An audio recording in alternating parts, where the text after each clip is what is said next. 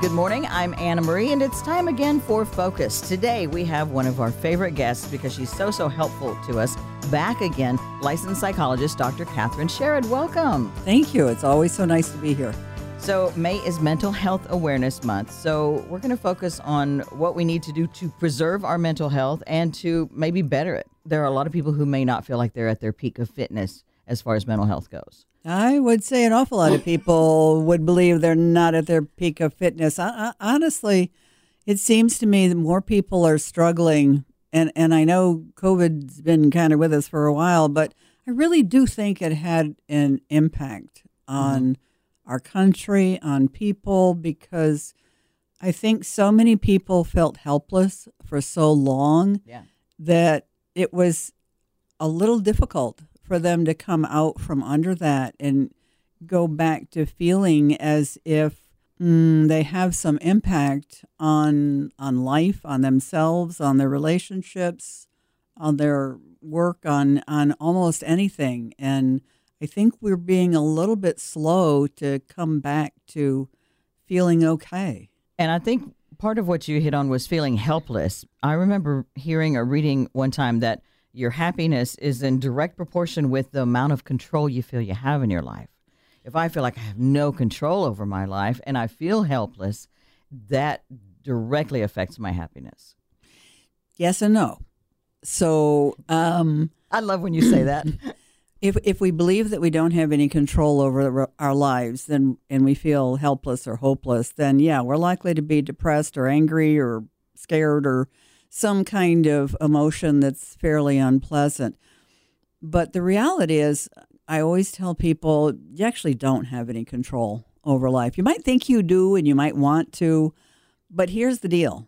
You have the option to do your best. You have the option to be as effective as you can be, but you don't have any control over the outcome. Think about it, really. Mm-hmm. You drive from here to there, or you invite somebody to something, or you enter a proposal for whatever. Yeah. And whatever it is you do, you don't know what the outcome is going to be. Yeah.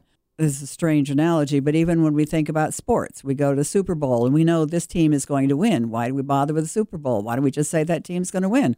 Well, because the reality is you don't know. Yeah. So they're all out there doing their best, and sometimes this one wins and sometimes that one wins.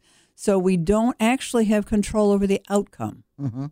And what I find is that people who are focused on doing what they can do are much more likely to be happy than people who believe they should have control over the outcome, because every time they discover they don't have control over the outcome, they get upset.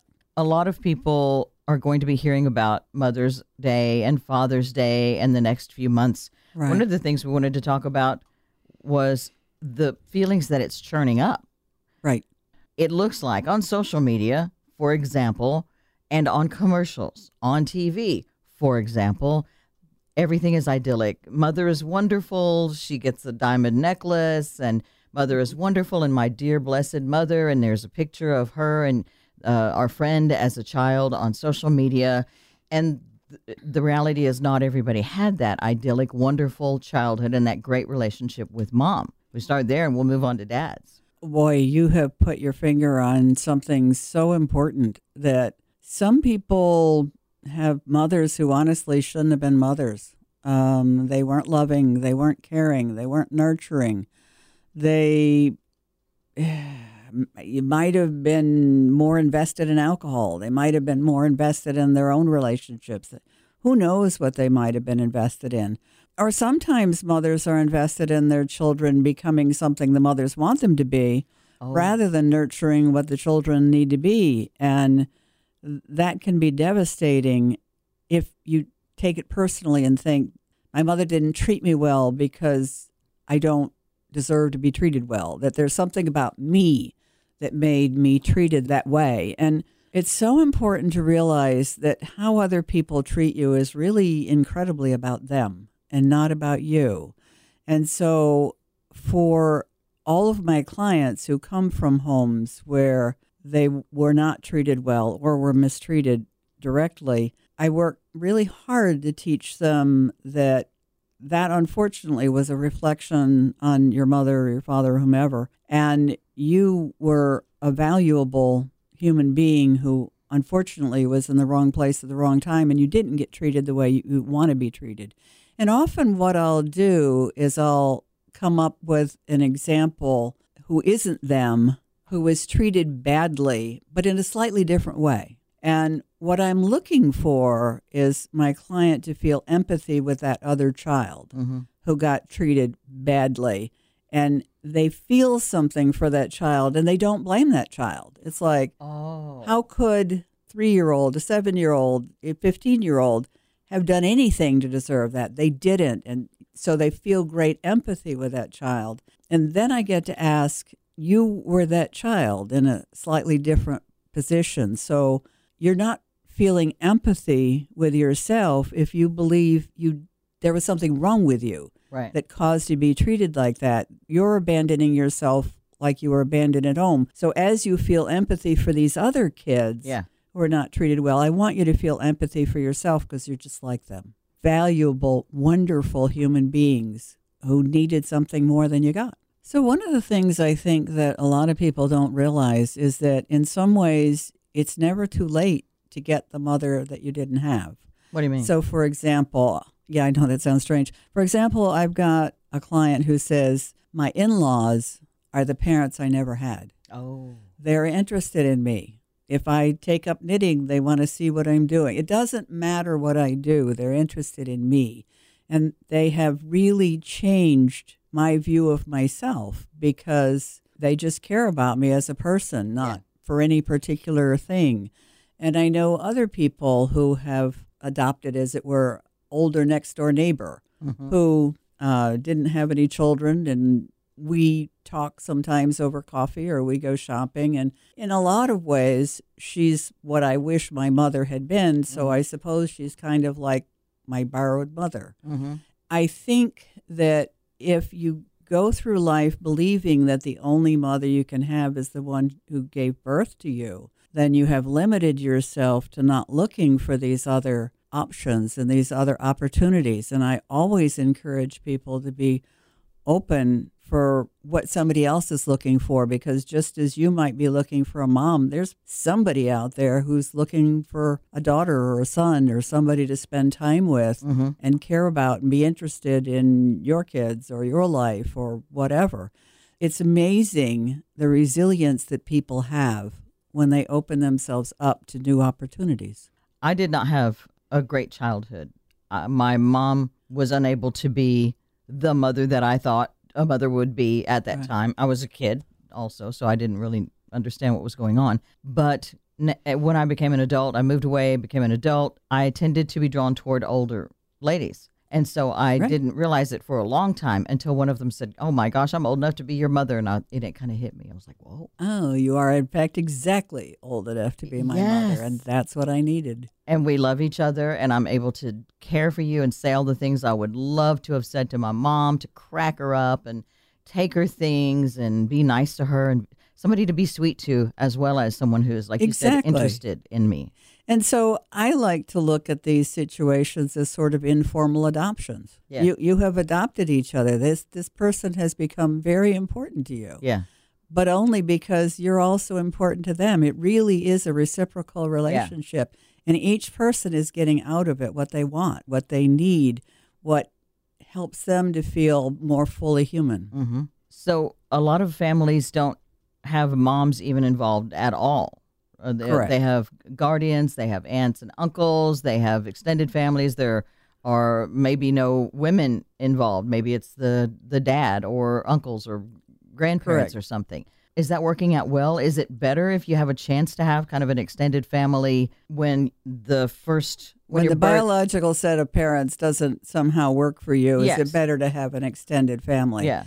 It's better to have somebody. And that could be an extended family. Honestly, it could be a teacher at school. It could be a next door neighbor. It could be the parents of a friend. So that sometimes the parents of a friend will take you over and take you to your sports events or give you dinner when it looks like you haven't eaten much recently. Oh. So you never really know exactly where the help is going to come from. But it's important to have somebody. And whether they're biologically related to you or not is not the most important factor. Sometimes if they're biologically related to you, it helps because you enjoy the same music, you enjoy the same humor, you like sports, or you like to read, whatever. And people are different. And sometimes the biologically related people actually don't seem to share the commonality. So then it doesn't matter whether the people you informally adopt are directly related to you or not. But so I would say blessings on the people who come from those wonderful families that they write the Hallmark cards for, that everybody shows on TV, and that's the ideal. But blessings also on the people who put the effort into or are lucky enough to find an informally adoptive family after they've left their home of origin. If you're just joining us, first of all, I'm Anna Marie, and this is Focus, and we're talking with Nashville psychologist Dr. Catherine Sherrod. And Mother's Day, Father's Day, both approaching. Right now we're talking about mothers and mothering. I've heard so many people say, this is my work mom. There's a work mom often who kind of has her little nest of little chicks little that she chickadees, takes care of. right? Yeah. Exactly. Yeah. Proving that you can informally adopt somebody anywhere. And they're always older women who are looking to adopt. They're looking for the little chicks to take care of. And all you have to do is volunteer to be one of the chicks. It can create a very lovely relationship. You can take vacations together. You can cook dinners together. You can do whatever it is you do.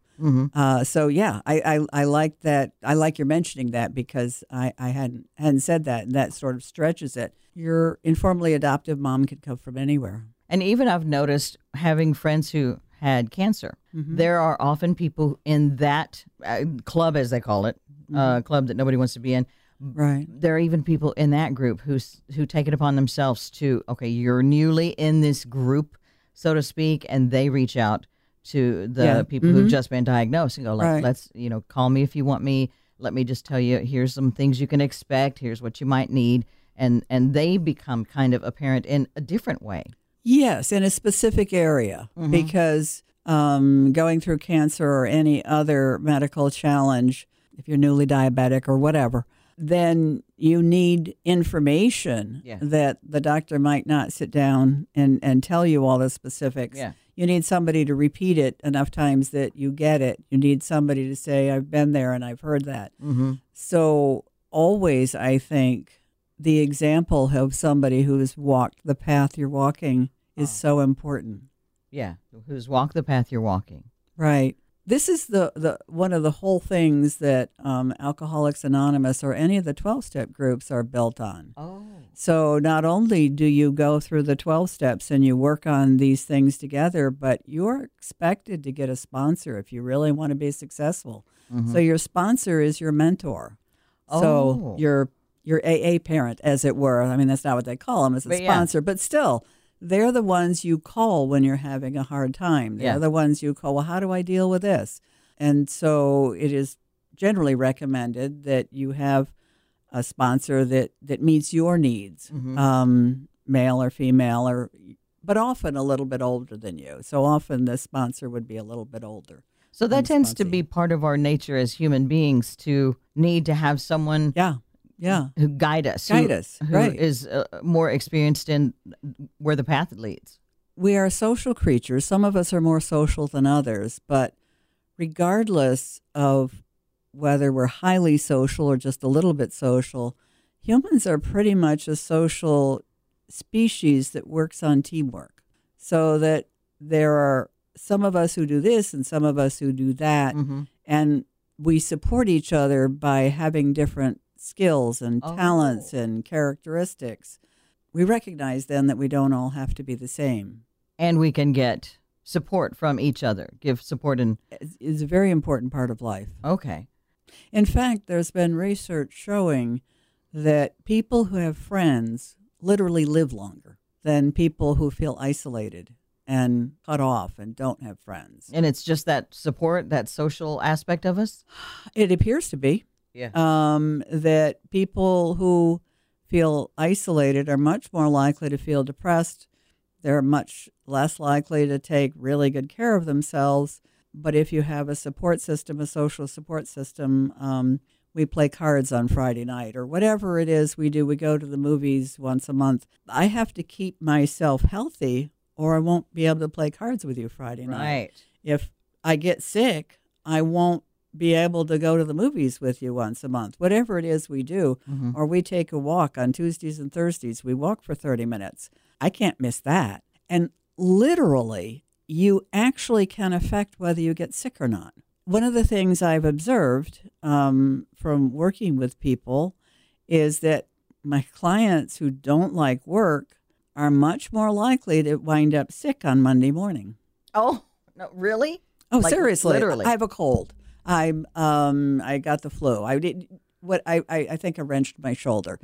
It hits on Monday morning, and so I can't go to work. But the ones who love work and don't like the isolation of the weekend are much more likely to get sick on the weekend, and they will not be sick on Monday because they have to go to work. That's because we have that one thing to look forward to. Yeah. And we're going to take care of ourselves at the appropriate time to make sure we can do it. We do, and it's subconscious. This is not a decision people make. Yeah. This is just an accident. I don't know why I get sick on Monday morning. I don't know why I got sick on Friday night or Saturday morning. Well, I kind of have an idea. Oh, my goodness. And now you've made me think of stories of people who are close to passing away, and they kind of hold on until a birthday. Absolutely. So a big special event in the family's life. Absolutely. It could be their own celebration, my birthday. It could be your wedding. I can't die before that. Yeah. So it is amazing that we actually have more control over our physical selves than anyone realizes. And then after the event is over, I can go now. I'm okay. Bye. Speaking of taking care of our physical selves and the effect it has on our mental health, All right. are there physical things we can do to make our mental health better? Ooh, good question. The reality is bodies were made to move. So if we walk, and I said something about walking Tuesday and Thursday, but the reality is we probably need to walk at least 6 days a week, preferably 7 days a week. And if we could walk 15 to 30 minutes a day, that would be sort of a minimum. Yeah. We have to keep the body moving. It increases our metabolism. It increases our typically well-being. Yeah. So one of the interesting corrections for depression is activity. So if you can get a depressed person to do something, to go shopping, to make a dinner, to whatever, they typically will feel better. I mean, it's not a guarantee. Nothing's a guarantee. But Yeah.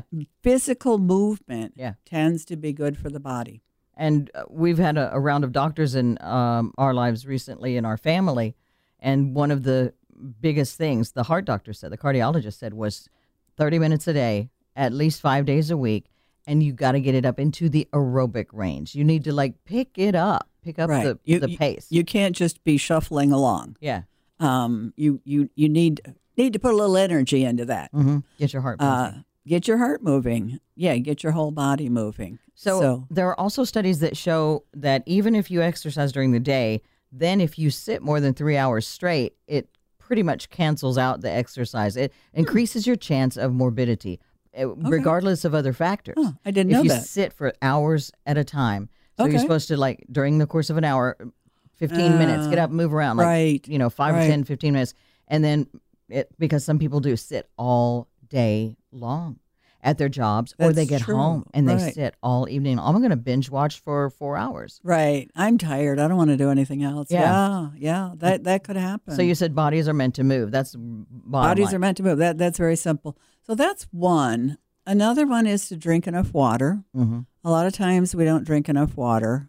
And typically by the time you feel thirsty or dehydrated, you're dehydrated. You really have not got enough water in you.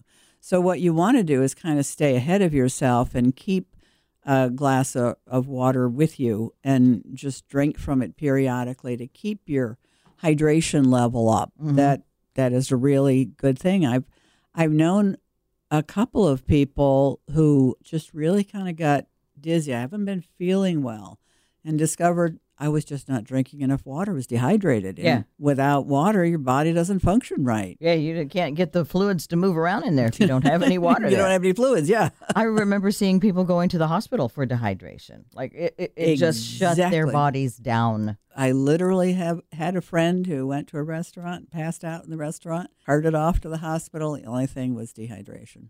So that's serious stuff. That shuts your organs down. They don't have anything to Right. keep them running. Right. So keep your glass of water with you and just sip all through the day, and you'll probably be okay. Okay, so these are steps, physical steps that we can take to help our mental health be better.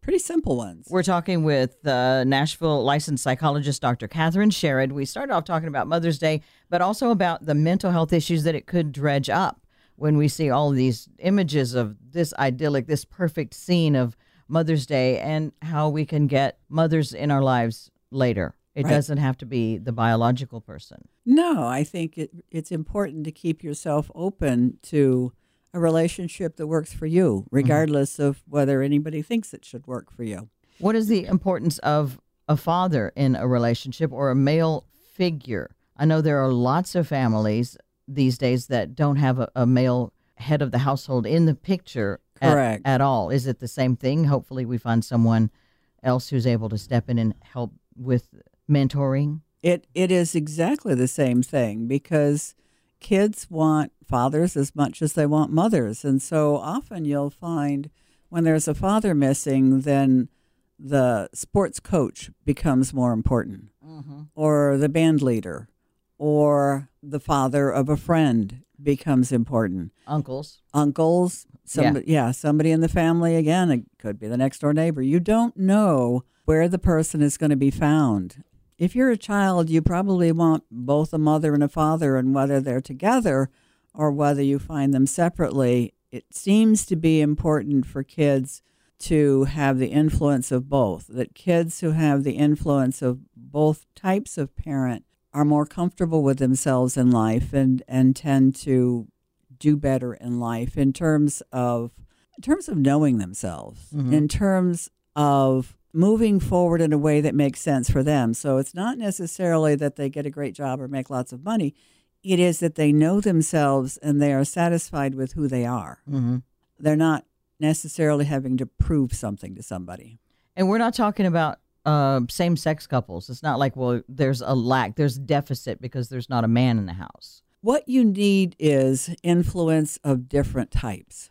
So it is important not to just have one type of mentor, because that person will give you one type of encouragement and recognition and appreciation. Mm-hmm. When you have someone with a different set of characteristics, then they notice different things about you. They correct you in different ways. They encourage you in different ways. And it is that very difference that creates an emotional richness in your life. Oh, wow. That's a great way to put it. Lots of different inputs, different characteristics into your life. So it's interesting. Sometimes parents with different characteristics will not be very happy with the way the other parent does things. Oh. And in some cases, actually, the other parent who is doing it in a way that this parent doesn't like is stretching the child in a way that's going to be beneficial for them later. Oh. It's not always a bad thing to have somebody push you or stretch you or prod. And I'm not saying that we want to push kids, but it's not like we never want to push them. So that, for example, if they don't want to brush their teeth before they go to bed, it seems to me fair to push them so their teeth don't fall out later. I mean, there are consequences that we might be trying to protect them from, not just necessarily being difficult.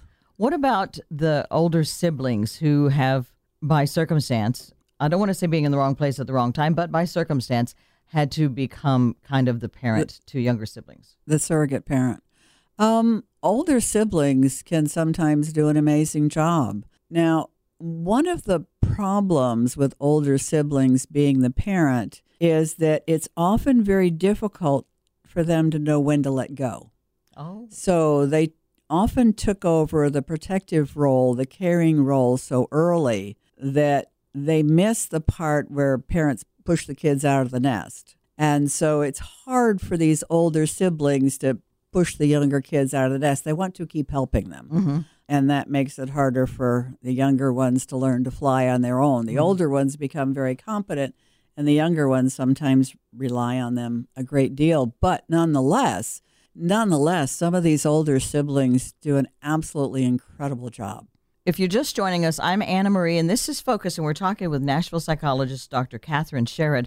There are other instances where parents don't want to let go. Where well, that's true. And is it because of their need to be needed, or they just haven't? Well, sometimes parents won't let go because they need to be needed. If they have made the child the center of their universe, then they're not really very comfortable with the child learning to fly on their own. True. So they kind of want to hold them back, which they see as support, but it kind of actually holds them back. Interestingly enough, I think this is becoming a bit more common. So that, decades ago, kids would kind of leave the house in the morning and go find their friends to play, and they might come back for lunch, and then they'd go out, and they'd come back when it was dark. Yeah. But now kids don't just leave the house and go off to the empty lot to play ball. They go to organized activities, and they're not often left to their own devices to figure things out. If they're bored, they go to their parents and say, I'm bored, you have to do something to help me with this. Oh. Whereas decades ago, if a kid had gone to their parent and said they were bored, that often would have meant, well, now you can clean out the oven. You need to take the dog for a walk. You need to sweep out the back porch. So kids didn't go to their parents and say they were bored because they kind of knew what was going to happen then. But now if kids go to their parents and say they're bored, many parents believe they have to come up with something to entertain the child, that the child shouldn't be unhappy or bored. And unfortunately, many of our children don't seem to know how to self-soothe. They don't seem to know how to solve their own problems. Oh.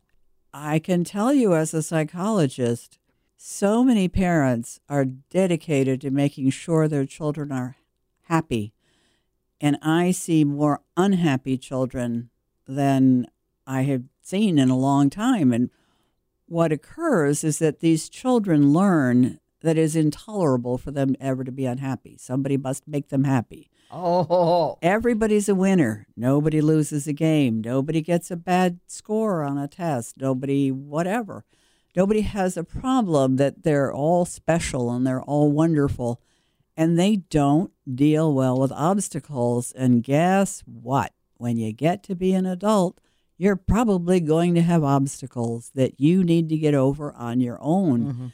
And you just can't solve enough problems for a child to make the rest of their adulthood problem-free. And I have seen that a lot in people that I know, where they hit an obstacle and it's treated like this is the end of the world. I guess because Absolutely. they don't know how to get around obstacles. It is the end of the world for them. Dead end. I don't know how to get around this because I Right. never learned when I was a kid, and something little happened and I learned. And then something a little bigger happened and I learned. Now this Correct. seems insurmountable. It is insurmountable if you don't have coping skills, if you never learn to fall back on your own skills, and if you never learned sometimes things simply don't turn out the way you want them to. And now what are you going to do about it? How are you going to deal with it? You mentioned very early on, how do we become happy? We typically become happy by being happy with what we have, not by having what we want. Because traditionally, if we're not happy with what we have, we're not going to be happy even if we get what we want. Right. Because happiness is a homegrown commodity. Yeah, I like that. It is not given to me by my new apartment or my new car or my new relationship or my new anything. It comes from me. Yeah. And I don't mean to say that you can't have a really bad thing happen and then you're not happy. And I totally get that. Yeah. But in many cases, what needs to change is something internal. And let's look at it from, again, my position as a psychologist. People come to me because they're not happy about something, more than likely. Can I change their environment? Can I change their situation? Can I change their childhood? No, I cannot change any of those things. And yet, the people who are successful in therapy changed themselves, and nothing has changed about their history. And maybe nothing will change about their current situation, but maybe it will, because they're going to be different in their situation. It's not that I fix anything for people, but I help people see what they can do to alter the way they interact with their work, with their relationships, with their relatives, with their whatever. Well, I hate to say this, but we're out of time. Again? So soon? 4 days later. Really?